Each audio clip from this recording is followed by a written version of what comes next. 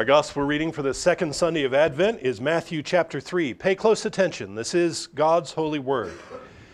In those days, John the Baptist came preaching in the wilderness of Judea and saying, "Repent, for the kingdom of heaven is at hand. For this is he who was spoken of by the prophet Isaiah, saying, the voice of one crying in the wilderness, prepare the way of the Lord, make his paths straight." Now John himself was clothed in camel's hair, with a leather belt around his waist, and his food was locusts and wild honey. Then Jerusalem, all Judea, and all the region around the Jordan went out to him and were baptized by him in the Jordan, confessing their sins. For when he saw many of the Pharisees and Sadducees coming to his baptism, he said to them, "Brood of vipers, who warned you to flee from the wrath to come? Therefore bear fruits worthy of repentance, and do not think to say to yourselves, 'We have Abraham as our father.' For I say to you that God is able to raise up children to Abraham from these stones, and even now the axe is laid to the root of the trees. Therefore, every tree which does not bear good fruit is cut down and thrown into the fire. I indeed baptize you with water unto repentance, but he who is coming after me is mightier than I, whose sandals I am not worthy to carry. He will baptize you with the Holy Spirit and fire. His winnowing fan is in his hand, and he will thoroughly clean out his threshing floor and gather his wheat into the barn, but he will burn up the chaff with unquenchable fire." Thus far, the reading of God's word. Let's give thanks together. Father in heaven, we praise you and we give you thanks for your word, and we pray that we would place ourselves under its counsels today, that we would submit to it, that we would hear it, and we would obey it. Father, loosen my tongue so that I can articulate these things clearly. Deliver me from error. Deliver us all from distraction, and may we spend this time guided by your Holy Spirit into truth. And it is in the name of our Savior Jesus that we pray. Amen. People of God, as you all know, just a few weeks ago when Hurricane Matthew was blowing through, the Lord decided to use that event to lay over a 65-foot white oak tree in my backyard, mercifully missing hitting anything on the way down. It just laid down, and it took a dozen of you or so to help me get that out of my yard, and I'm still very thankful for that. But as we were working on this massive organism that God created, I was in awe of this enormous thing. I couldn't even get my arms around the trunk of it. And as the guys with chainsaws were cutting it up in chunks, we were cutting it in chunks that a grown man couldn't carry by himself. We had to use wheelbarrows and dollies to pick these things up. Trees are these incredible creatures that combine sunlight and water and carbon dioxide and nutrients for the soil, and they turn all of this stuff into wood, this dense, versatile substance that we can use for so many purposes. Trees store up the energy of the sun so that we can chop them up and release that energy in our homes, or we can build things out of it. This tree that was fallen in my yard had been standing for decades. I tried to count the rings at the trunk, at the base, and I got to almost 70 before I gave up, and they were too close together to count. So if I was counting correctly, though, this tree had been alive longer than my parents. It had started growing sometime around the end of World War II. That tree had been standing for 25 years when man walked on the moon. This thing had been around for a very long time, for decades, and then I come along and it falls down on my watch. I can't even take care of a tree; it just falls over. When Tim cut through the base of the tree, though, near the stump, we found that it was significantly rotten, right down to the core. Decay had set in, and its time was up. It was coming down. It had to come down. It was going to come down sooner or later. So no matter how tall it was, no matter how stately it was or useful it was, the decay on the inside spelled its doom. And now today, this massive, mighty, glorious tree is cut up, and some of it's in your backyard, and some of it's in your woodshed, and some of it's in a landfill, and it's all spread out all over Wake County, and it's ready to be thrown into the fire or chopped into mulch. I was thinking about that tree a lot as I read our lectionary readings for this Lord's Day, because trees and branches and axes keep coming up in these various readings today. Trees, as you know, are fixtures in the Bible. Trees are popular metaphors throughout the scriptures for the righteous. The blessed man is a faithful tree. The faithful trees, the fruitful trees throughout the scriptures are contrasted with fruitless trees, with the brambles, the chaff that gets cut up, strewn around, and thrown into the fire. You all know Psalm 1, where the blessed man is like a tree planted by the rivers and brings forth fruit. What are the ungodly like? The ungodly are like the chaff that is blown away by the wind. In Isaiah 61, Messiah comes, he delivers his people, and his people are called oaks of righteousness. In Judges, Jotham, the son of Gideon, remember, tells this parable where he likens the faithful, hardworking, common people. He calls them fruitful fig trees and fruitful olive trees. But the worthless, unproductive tyrant who is only hungry for power, he's like the thorny bramble bush. So trees are all over the scriptures, faithful trees and fruitful trees, and then scrubby bushes and brambles and chaff are contrasted throughout with them. Trees are full of powerful imagery in the Bible. Jesus says the kingdom of heaven is like a tree that starts out as the smallest seed, but then grows into this mighty tree until all the birds of the air come and nest in its branches. Trees feed us with their fruit. Their leaves are medicinal. Their shade is glorious when the sun is beating down. They give rest and respite to man and animal. And the canopy of the trees remind us of the canopy of the heavens, and by their very height they point us up to the heavens and remind us of how small we are. So the righteous are like trees in all of those senses. The righteous are fruitful. They feed the people. The righteous are like shade. They give rest. The righteous have healing in their leaves. They are medicinal, and they save and they deliver. The righteous point us up to the heavens. Every year, as long as I can remember, every time we put up the Christmas tree in our house, it's become kind of a routine for me to ask my kids, okay, what are the importance of trees in the Bible? And I do it every year, as my son said on the car this morning. He said, why do we put up a Christmas tree? I'm like, well, you don't remember this conversation we had last year. Well, we're about to have it again. So trees are so predominant in the Bible that God is always saving his people. He's always delivering and instructing his people by means of wood. Noah's ark, Moses' staff, Aaron's rod, the Ark of the Covenant. He meets his people at trees. And of course, man is ultimately, he's plunged into death, and he plunges the world into death by what happens at a tree in a garden. And the world is redeemed, and the world is restored to fellowship with God at a tree in a garden. We fell at a tree in a garden, and man is restored at a tree in a garden. And while man was forbidden to touch the fruit on the first tree, you must taste of the fruit on the second tree. You must eat the fruit of the second tree if you are to have eternal life. And that second tree is the cross, and the fruit hanging on that tree is Jesus, who you must taste in order to live. So with all of this tree imagery in the background and this tree symbolism, we come to our readings for the second Sunday of Advent. And there are a couple of things we need to watch for, as I said a few minutes ago. Across all of our readings, there's the cutting down of old trees, and there's the growth of a new branch. There's the planting of a new tree, a new stem, which blesses the nations with unity and peace. The nations are brought together under the shadow, under the shade of this new tree that's growing up. This new stem blesses the nations with unity and peace and brings the nations together. Each one of these passages that we read this morning has a reference to the gathering of the Gentiles into the new covenant. So we start with this gospel reading in Matthew that I just read.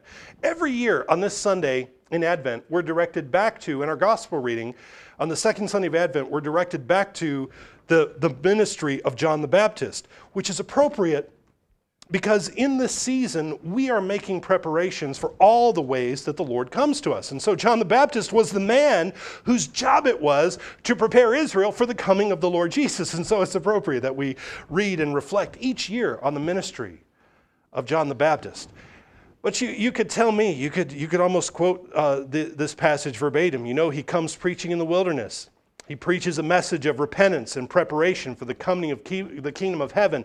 And he's baptizing in the Jordan River those who are confessing their sins. Just a quick review of John's ministry. He was the son of a priest. He was the son of Zechariah, who was a priest, which means he has the authority, John the Baptist has the authority to lead in cleansing rituals, in purifications, in washings.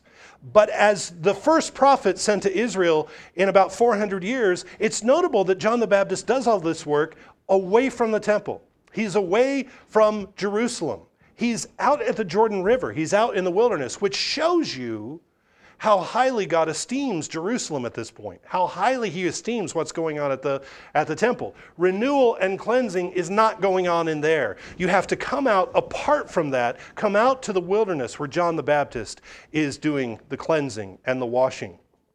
John's ministry is a rejection of the system that's being perpetuated at the temple in Jerusalem. Because Jerusalem and Judea have become like a new oppressive Egypt. They're a tree that is rotten. And so like a new Moses, John is calling people to leave that bondage of this new Egypt, leave that bondage, come meet with me out in the wilderness, come camp with me, repent, and be cleansed so that with your new Joshua, you can cross the Jordan River again and go conquer the promised land again. And of course, among those people that John is baptizing are some of the men who become Jesus's apostles. And so John, in many ways, is preparing the way of the Lord by preparing the hearts of those men who are then going to follow Jesus back across the Jordan River into the promised land to go reconquer it as the new Joshua and the new tribes, the new 12 tribes of Israel under the new Joshua. But there are signs that this deliverance is going to be even greater than the previous deliverance. This conquest is going to be even better. And some of the things that we see are things we tend to skim over. Like his diet was locusts and wild honey. What'd you have for breakfast, John? I had these big old grasshoppers. And what'd you eat for lunch? Well, these grasshoppers. That's what I ate. That's what a locust is. It's this big grasshopper. Does that sound good to you? Do we have some locusts and wild honey for lunch over here today? Well, that's what John ate. Now, locusts are clean animals. They're clean bugs. They're not unclean bugs. They are clean animals, and he could eat them. But we see locusts throughout the scriptures, don't we? The armies of locusts that plague the countryside, that eat the crops. These locusts in the prophets are just precursors to the Gentile armies of the conquerors. So locusts in the Old Testament are eaters. They're destroyers. They're a plague on Egypt, remember. They devour Israel in Joel, where they strip the land of all of the vegetation. So there's not even bread because we can't grow anything. There's not any wine because the vines have been stripped bare. There's no meat because the cattle don't have any grass to graze on. The locusts have stripped it all. Locusts eat and eat and eat and eat and destroy. And John the Baptist comes, and what does he do? He eats the eater. He destroys the destroyer. He consumes the consumer. And in addition to that, of course, he also eats honey. So he eats the locust and he eats the honey. Honey is always a reference and always reminds us of the promised land. Remember that this is a land flowing with milk and honey is everywhere. Samson finds honey in the carcass of a lion. Jonathan is out with his men, and he just sticks his reed. Honey is flowing on the ground, and Jonathan sticks his spear into the ground, and he pulls up a honeycomb, and he snacks on it. Honey is everywhere. Honey is readily available. So John the Baptist incorporates both. He incorporates this sign and this symbol of the good land, the promised land, as well as this symbol, this locust that always stood for judgment and destruction, and the invading armies throughout the prophets. So he combines these two things. His ministry and the ministry of Messiah to come is going to bring together both the clean and the unclean, the Jew and the Gentile. Locusts are not unclean, but he's going to bring together both the people and the nations, the people of Israel and the nations. Another hint if you look at his clothing, what's he wearing? He's wearing a camel's hair cloak and a leather belt. A camel is an unclean animal, but it's cinched around his waist with a leather belt, as we assume that leather means the hide of a cow, which is a clean animal.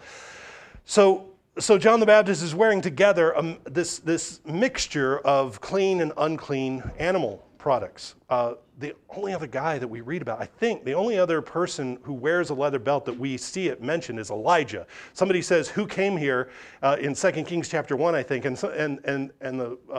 the minion of the king says, "Oh, it was this crazy guy he was hairy and he was wearing a leather belt." That's Elijah. It's funny. We wear belts all the time, but I think they were somewhat of an oddity.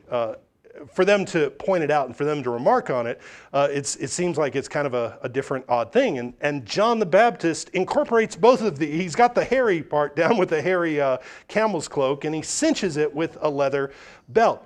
Again, it's pregnant with symbolism that John the Baptist is combining these things in such a way that if we're reading carefully, we see him in his person bringing together components of the Gentile world and of the Jewish world. He's combining them together. Just as, clothing is significant. Clothing is relevant. Clothing is not a matter of, it's not just this thing you don't need to think about, especially when it's mentioned in the Bible. As the priest goes into the holy place, what is he wearing on him? He's incorporating all of creation. As the priest appears before God, he's got a wool robe, he's got a linen tunic, and he's got a breastplate filled with all of these various gems, and he's got gold on him as well.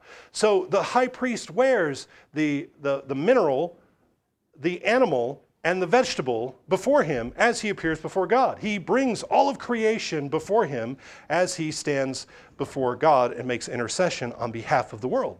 You probably right now, if you think about what have I got? Well, you probably got some leather, you probably got some animal, you probably got some vegetable, you may have some cotton, you may have, a belt buckle or jewelry, you've got mineral. You are taking dominion over all of creation, even in what you wear. So this isn't some odd esoteric thing that I'm pulling out here. This is what, because it's mentioned and because it's referred to, we see this all combined in John's clothing and in his diet.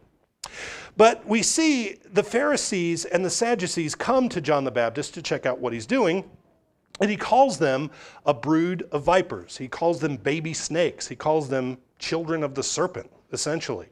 He says, "Who warned you from to flee from the wrath to come? Who told you to come out here? If you're going to come, you need to come bearing the fruits of repentance. Don't tell me that you have Abraham as your father. God can make these rocks into sons of Abraham. If he wants more children, he could just make more. In fact, that is what God is going to do. He is going to raise up new children of Abraham, not out of those rocks, but certainly a new house of Israel built on the rock, who is Christ." And this is where John the Baptist gets into this language of axes and trees. Hear again what John says. He says, "Even now the axe is laid to the root of the trees. Every tree which does not bear good fruit is cut down and thrown in the fire." Of course, he's talking about the ministry of Jesus who is coming. Jesus who's coming to baptize with the Holy Spirit and with fire. Jesus is coming, John says, to clean out his threshing floor, which when we studied Ruth over the summer, we saw this threshing floor as a reference to the temple. And what Jesus is coming essentially is to clear out the temple, and he does that. This purging of the sanctuary is also referenced back in Psalm 74. And you have to wonder if that Psalm 74 is ringing in John's head as he says this. The psalmist in Psalm 74 talks about God's anger and his frustration with his disobedient people, and how even the sanctuary of the temple is going to bear the weight of judgment. Now listen to Psalm 74. "Men who lift up axes among the thick trees now break down its carved work all at once. With axes and hammers they set fire to your sanctuary." That's all the way back in Psalm 74.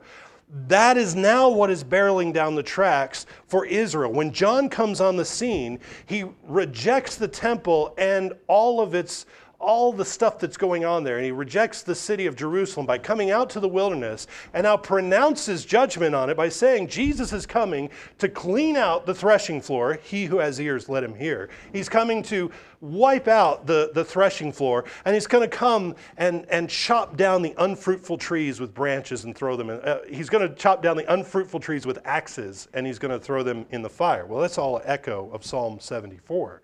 John's message is very clear. The old world with its old ways, the old covenant, and its old unfruitful trees that populate it are all about to be chopped down. The coming Messiah is going to pronounce his verdict, and he is going to chop down the unfruitful trees. The day of the Lord is coming. He's going to draw near. He's going to fix what's broken. He's going to execute judgment on those things that are out of place. He's going to bless and redeem and restore, and he's going to pull together all these people who are scattered, these people who don't have a name or a nation, these people without a home, and he's going to make them a new nation. He's going to gather them into himself, and he's going to give them his name. And then John says, and the people hearing know what God has done before. So what he's saying, this is not a vague, general, pessimistic prediction that the other shoe is going to fall or something bad's going to happen. This is a specific reference to something that has happened before. If we go backwards to Isaiah 11, to our lesson reading that we heard earlier, we're confronted again right away in Isaiah 11 with a stump, with a fallen tree. A prophecy that a new tree is going to grow out of the stump of Jesse. A new branch is going to grow out of the roots. And as soon as we see that, what should we ask? Why is Jesse a stump? Why isn't the house of Jesse, why isn't the house of David this big, glorious, beautiful, fruitful tree? Why is it a stump? Why isn't the family line of David glorious and sturdy? Well, we have to go back a few verses to chapter 10, because in Isaiah's day, as you remember, the Assyrian army is at the doorstep. They're coming to bring down the northern tribes of Israel. God calls, in Isaiah 10, God calls Assyria his rod. It's his belt. It's his spanking spoon or what. He's about to discipline. He's about to discipline Israel with his rod, and his rod has a name on it. The rod's name is Assyria. He's about to use this against them. He also says in chapter 10, the Assyrian army is my axe. He says this in verse 15. The Assyrian army is my saw. I'm coming to cut down some trees. I'm coming to chop down some unfruitful, rotten trees. And this tree that is rotten with idolatry must come down. So when the judgment day comes, the Lord comes to this generation and he wields Assyria like an axe. And we can pick up in Isaiah 10, if you're following along, Isaiah 10:33. Behold, the Lord, Yahweh of hosts, will lop off the bough with terror. Those of high stature will be hewn down, and the haughty will be humbled. He will cut down the thickets of the forest with iron, and Lebanon will fall by the mighty one. Lebanon, of course, is known for its mighty cedar trees. God is coming with an axe to do some work, to chop down these trees. Now we know the context for Isaiah chapter 11. So when we open chapter 11, we just read all the trees are chopped down. And now in chapter 11, there's the promise. There shall come forth a branch, a rod from the stump of Jesse, and a branch shall grow out of its roots. Now, because of her idolatry, Israel has been cut down to the stumps. Israel has been cut down to the roots. But God is not going to leave her like that. That's not his intention. He's not going to leave her a stripped forest bare. A new tree is going to spring up. I'm sure you've been walking through a wooded area before, you've been hiking, and you see one of these trees that fall down, and then like 3 more trees grow up out of the stump. Have you ever seen that? Or something grows out of the side, and it's like, how long are those going to stand? That's amazing. Isaiah describes this branch who grows up out of the fallen tree, who grows up out of the stump. He's the anointed one. The Spirit of Yahweh rests on him. He fears Yahweh. He has clear judgment, and he acts in righteousness. This is how Isaiah describes him. And what is the result of his ministry? What is the result of his rule? Let me pick it up in verse 6, which Tim read just a few minutes ago. Verse 6 of chapter 11. The wolf also shall dwell with the lamb. The leopard shall lie down with the young goat, the calf and the young lion, and the fatling together. And a little child shall lead them. The cow and the bear shall graze, their young ones shall lie down together, and the lion shall eat straw like an ox. The nursing child shall play by the cobra's hole, and the weaned child shall put his hand in the viper's den. What is all this talking about? What is this a vision of? What is this referencing? Animals, you know, are always references to people in the Bible. The animal goes through the sacrificial liturgy on behalf of the worshiper. When you read the law, don't muzzle the ox that treads out the grain, well, it's talking about ox, but it's also talking about people, right? Don't boil the kid in his mother's milk. Okay, that may have something to do with animals, but that is a law against cruelty to people. That's a law forbidding cruelty to people in its application. Animals always represent and are talking about people, and especially animals in the law are always talking about people. Clean animals represent the holy people. What is characteristic of clean land animals, clean mammals that you can eat? There are two things that are significant about them that God points out over and over. They have hooves and they chew cud. They have hooves. What does that mean? Well, they've got little shoes that are built into their feet. They don't stand on the cursed dirt with their bare feet. They have shoes and they're always chewing. They chew the cud. They chew over their food, just as God commands his people to chew on his word, to meditate on his word. So in this vision in Isaiah, we have these gentle, clean animals grouped together with the unclean animals.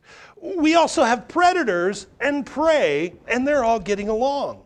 Just as John the Baptist brought together locust and wild honey, just as he brought together the camel's hair and the leather belt, so this rod of Jesse unifies the clean animals and the unclean animals. And now today, there's no separation in the animals, right? The whole earth is sanctified and redeemed. All animals are clean. He also turns the predator into a pet. He says even the snakes are safe to be played with. The brood of vipers, they're not dangerous anymore. Now, is this a vision that Isaiah gives perhaps about some kind of future restoration of animals in the new heavens and new earth? Someday, maybe, but it seems that the primary context is Jews and Gentiles getting along and being incorporated under the tree, the new branch, the new tree. And just so we don't miss it, verse 10, he says, in that day there shall be a root of Jesse, who shall stand as a banner to the people, for the Gentiles shall seek him, and his resting place shall be glorious. So you see this picture of a great desert oasis with this beautiful tree and this watering place where all the animals come together. Jew and Gentile, clean and unclean, come and rest under its shade. He is the productive tree. He is the healthy tree. He's the sturdy, glorious oak. Psalm 72, which we read together very briefly, Psalm 72 carries right along in the flow with all of these themes. The king's son, Psalm 72 says, the king's son brings justice. He breaks the oppressor in pieces. The righteous flourish as he has dominion from sea to sea. And all the great kings of the Gentiles come and offer him gifts. All the nations shall serve him. So try to pull all this together. John the Baptist comes and he talks about axes being laid to the root of trees and a new people being raised up. John incorporates the world of the Jew and the Gentile in himself. Isaiah, before John, talked about axes being laid to trees and a new branch growing out of the stump. And in and under this new tree, Jew and Gentile are pulled together. So what does Paul talk about in our epistle reading in Romans 15? One of the themes of Romans is the relationship of the new covenant to the old covenant and the incorporation of the Gentile people into God's plan for the world, God's plan of redemption. One scholar calls Romans 15 the Hallelujah chorus of the epistle to the Romans, because here at the end of the epistle, Paul rejoices in all that God has accomplished in not just saving the children of Abraham, but in saving all of the nations. He starts this little section that we heard with a benediction and a prayer that we would all be like-minded, that we would all, Jew and Gentile alike, glorify God with one mind and one mouth. He commands them all to receive each other. And then he sings. Paul sings in the text out of 2 Samuel and the Psalms and Deuteronomy. He sings the eternal plan of God to save all the nations. Paul's point is that bringing in the nations, bringing in the Gentiles has never been plan B. Jesus didn't come and try to get something started with his people. They rejected him and he said, well, I guess we need to try this Gentile thing now because this isn't working out. From the very beginning, God's plan has been to bring in all the nations. And then Paul wraps this up with a summary of what we just read in Isaiah. Paul quotes Isaiah 11, there shall be a root of Jesse, and he shall rise to reign over the Gentiles. In him the Gentiles shall hope. So they're reading this morning from the epistles, with Paul says, the things that were written before were written for your learning. You are to hear these things. You are to understand and learn what God has done in the past. And at the end of that section, he has another prayer. May the God of hope fill you with all joy and peace in believing, that you may abound in the hope by the power of the Holy Spirit. Paul says you persevere in believing. You don't behave like the trees that were cut down. Back in chapter 11 in Romans, Paul compares his audience to branches that have been grafted onto the tree. Remember, the natural branches have been broken off because of unbelief. And then Paul lays down a warning in chapter 11. He says, you don't be haughty, you grafted on branches. If he would break off the natural branches, what makes you think he won't break you off too? If God did not spare the natural branches, he may not spare you either. So continue in faithfulness. Layering these texts together, we see very stiff warnings from Paul and Isaiah and John the Baptist. The warning that we must not presume upon God's mercies. We must not assume that God is going to put up with our nonsense and with our rebellion. As Paul says, the things that were written before were written for your learning. How many times has he brought the axe to the roots of trees? He will come and do it again. That's the message. He will come again in judgment. So if you want to have life, you must repent and bear good fruit. Align yourself with the one who is doing the chopping before he starts using his axe. Back to the gospel reading to finish where we started. John the Baptist and his rebuke to the Pharisees and the Sadducees. What was this behavior that they were so known for? Why were they rotten trees? Why did they get such a stiff response from John the Baptist? When we study the Gospels, it's almost as if the Pharisees and the Sadducees are like this caricature. They just stand in for everything we don't like. They're just, they stand in for everything we don't like about other denominations or other religious groups or other Christians we disagree with. In all the children's Bibles, the Pharisees have these kind of gray scowls. They have the, serious faces and the gray, dark clothing. They're the bad guys in the Gospels and in our imaginations. The truth is that the Pharisees were, in fact, the conservatives. They stood for Jewish orthodoxy. The Sadducees were theological liberals who sold out to the politicians. And I'm sure it caused the Pharisees a great deal of frustration to be lumped together with the Sadducees all the time. No, we're not Pharisees and Sadducees. They're very different from us. We have these significant differences with them.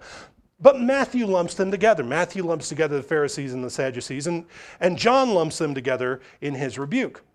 So what these theological conservatives of the day, what were their hallmark typical behaviors that warranted such harsh warnings? Why did John the Baptist say, you're a brood of vipers, and Jesus is coming with an axe to chop you down? You're rotten trees. What warranted this? Well, if we were to try to summarize a few of their attitudes and behaviors, we would say, well, one, they were more concerned with an appearance of holiness than with any kind of reality of faithfulness. They were more concerned with keeping up appearances than actual obedience to God.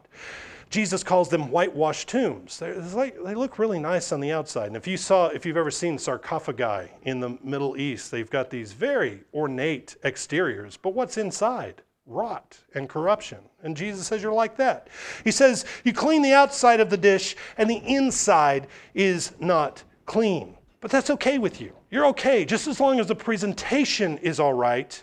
Just as long as you look pulled together so that all men can see you and praise you and be in awe of your holiness, that's all that you worry about. It's just perception for you. You only cared about perception. And of course, that's a big problem. And this leads to a great deal of hypocrisy. That's certainly another thing that they were known for. When the outside is just a wallpaper over a perverse and twisted reality, you start to lead a double life. You have to keep nodding your head and saying words that sound holy, while the reality is your mind and your heart and your behavior are a wreck. And this is something else Paul hits in Romans. Paul says, you preach that men shouldn't steal, but you steal. You preach, don't commit adultery, but you commit adultery.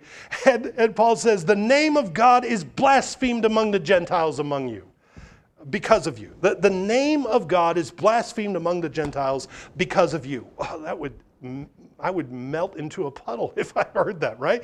The name of God is blasphemed because of me? Yes, because of your behavior. Your hypocrisy brings shame to the name of God. That's what Paul says to the Romans.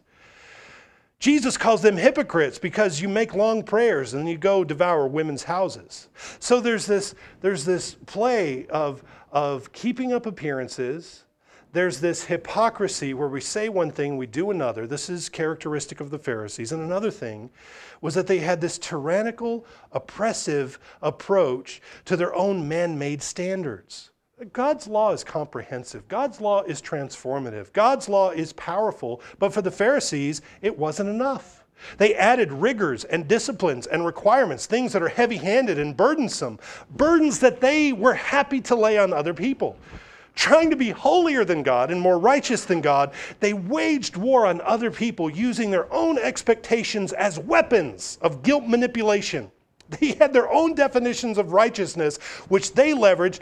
And what Jesus says, you're actually shutting up the kingdom of God. You're shutting up the kingdom of heaven against men. Your religion, Jesus said this, he said, your religion is turning your disciples into twice the sons of hell that you are. These are the kinds of things that John rebukes them for. And these are not trifling matters. These are not just differences of opinion. John says these behaviors are satanic. You brood of vipers, you baby snakes, you sons of your father the devil. This is the stuff that makes you a snake. These are the rotten trees. And John says Jesus is coming with an axe, and he's going to chop them down to the root. But do we have anything in common with these religious elites? Are we more concerned about keeping up appearances than the reality? Would we rather bury sins, duct tape over them, forget about them, rather than expose them and confront them and deal with them? We have this default sense that if we just push things down and we don't deal with them, then we avoid conflict, we avoid shame, we avoid danger. Has that ever worked? Ever? In the history of anything? Has that ever worked? Has a cover-up ever turned out not to be a colossal scandal? When we're more concerned about the appearance than the reality, we put ourselves at risk of greater judgment. We also fail to realize that often doing what is right is not going to have the appearance of something that everyone's going to appreciate. You can do what is right, but it can look all wrong to an ignorant, unbelieving audience. And if all you're worried about is pleasing the wrong audience instead of God, you're headed for a disaster. I can name a dozen examples of that, but I could point to one thing that to an ignorant, unbelieving audience looks terrible, but is in fact glorious, and that's the cross, right? The death of Jesus on the cross was the most right and powerful and amazing and beautiful act ever, but to a superficial person, it looks bad and wrong and ugly. You see, if you're more concerned about keeping up appearances than working on the reality, you'll never take up your cross. Because crosses are ugly. Crosses don't look right. Crosses don't match your shoes. Crosses don't match your lifestyle. If you're more concerned about appearances and reality, you won't take them up. Do we have anything in common with these Pharisees that John was so put out by? Do we have anything in common with these rotten trees? Are we hypocrites? Do we live double lives? Do we preach holiness publicly and then secretly engage in our little idolatries? Do we boldly put on a face of stern righteousness in public and then go home at night and stoke the fires of our sins? Do we also, like the Pharisees, have our lists of expectations of what holiness, politeness, faithfulness, success looks like? And do we leverage our expectations over other people, adding spiritual requirements in such a way that we actually turn people away from Jesus rather than toward him? See, these are the behaviors that Jesus comes to condemn to death. Yes, idolatry. Yes, adultery. Yes, all kinds of fornication. Yes, theft. Yes, murder. Yes, all of these things. But also these things. These are among the things that Jesus comes to judge and destroy. And how dare we keep on life support the things that God has condemned to death? These are all trees marked out for his axe. And what we're called to do is to find these rotten branches in us and to stand back and say, Jesus, that one, I need that one cut out. And this one right here, wield your axe, please cut, I don't want it anymore. Cut that out for me. Destroy it in me. Put it to death. It's killing me. That's what we're called to do. That's what the work of repentance is. Now, we're looking forward to Christmas and the season of Advent. We're preparing for the celebration of Christmas. And this is not normally the kind of cozy stuff that you hear when you look forward to the celebration of the birth of Jesus. It's really easy to get on board with the celebration of a birth of a baby. That's really fun. Who can object to that? Babies aren't threatening. Babies don't ask anything of you. But this talk of judgment and this talk of repentance seems to clash with that. But the fact is, that's in fact what it's all about. The coming of the one whom the coming of the one whom John proclaims is the same one that was born in a manger. And he didn't come just to be sweet and cute. He came to strike the earth with the rod of his mouth, as Isaiah said. In fact, in a much better way, that's much more comforting to me. And that is much more stabilizing to me, to know that Jesus is the conqueror of all that destroys us, and he doesn't put up with any of it. Jesus is the destroyer of all that destroys us. Jesus is the eater of the eater. Jesus is the consumer of the consumer. As John consumed the locust, Jesus consumes all that destroys us. Isn't that much better? Isn't that much more hopeful? Isn't that much more promising than celebrating the coming of a king who would just kind of let things go? The stories of conquest in the Old Testament are meant to be encouraging to us. Jesus doesn't let death and destruction and terror and chaos, he doesn't let darkness and ignorance live. He puts them all to death. And just as he came wielding Assyria as an axe, just as he came swinging Rome as an axe against Jerusalem, so he continues to bring his axe and judge the world. He is coming in judgment. He comes today to us. He comes to the world. He comes to the nations. He is coming again to judge one day. He comes with an axe. Get behind the one with the axe, or you'll be in front of it. Let's pray. Father in heaven, we praise you for this Jesus who comes to not let anything destructive and rotten exist, but to destroy all of it so that we can have life, so that we can have blessing, so that we can thrive. Father, we are grateful and thankful for a king who doesn't let darkness exist, who doesn't let it perpetuate. So Father, we pray that you would kill the rotten parts in us, that you would wield the axe and chop out the parts of us that need cutting out, so that we can have life, so that we can have blessing and health. And we pray this in Jesus' name. Amen.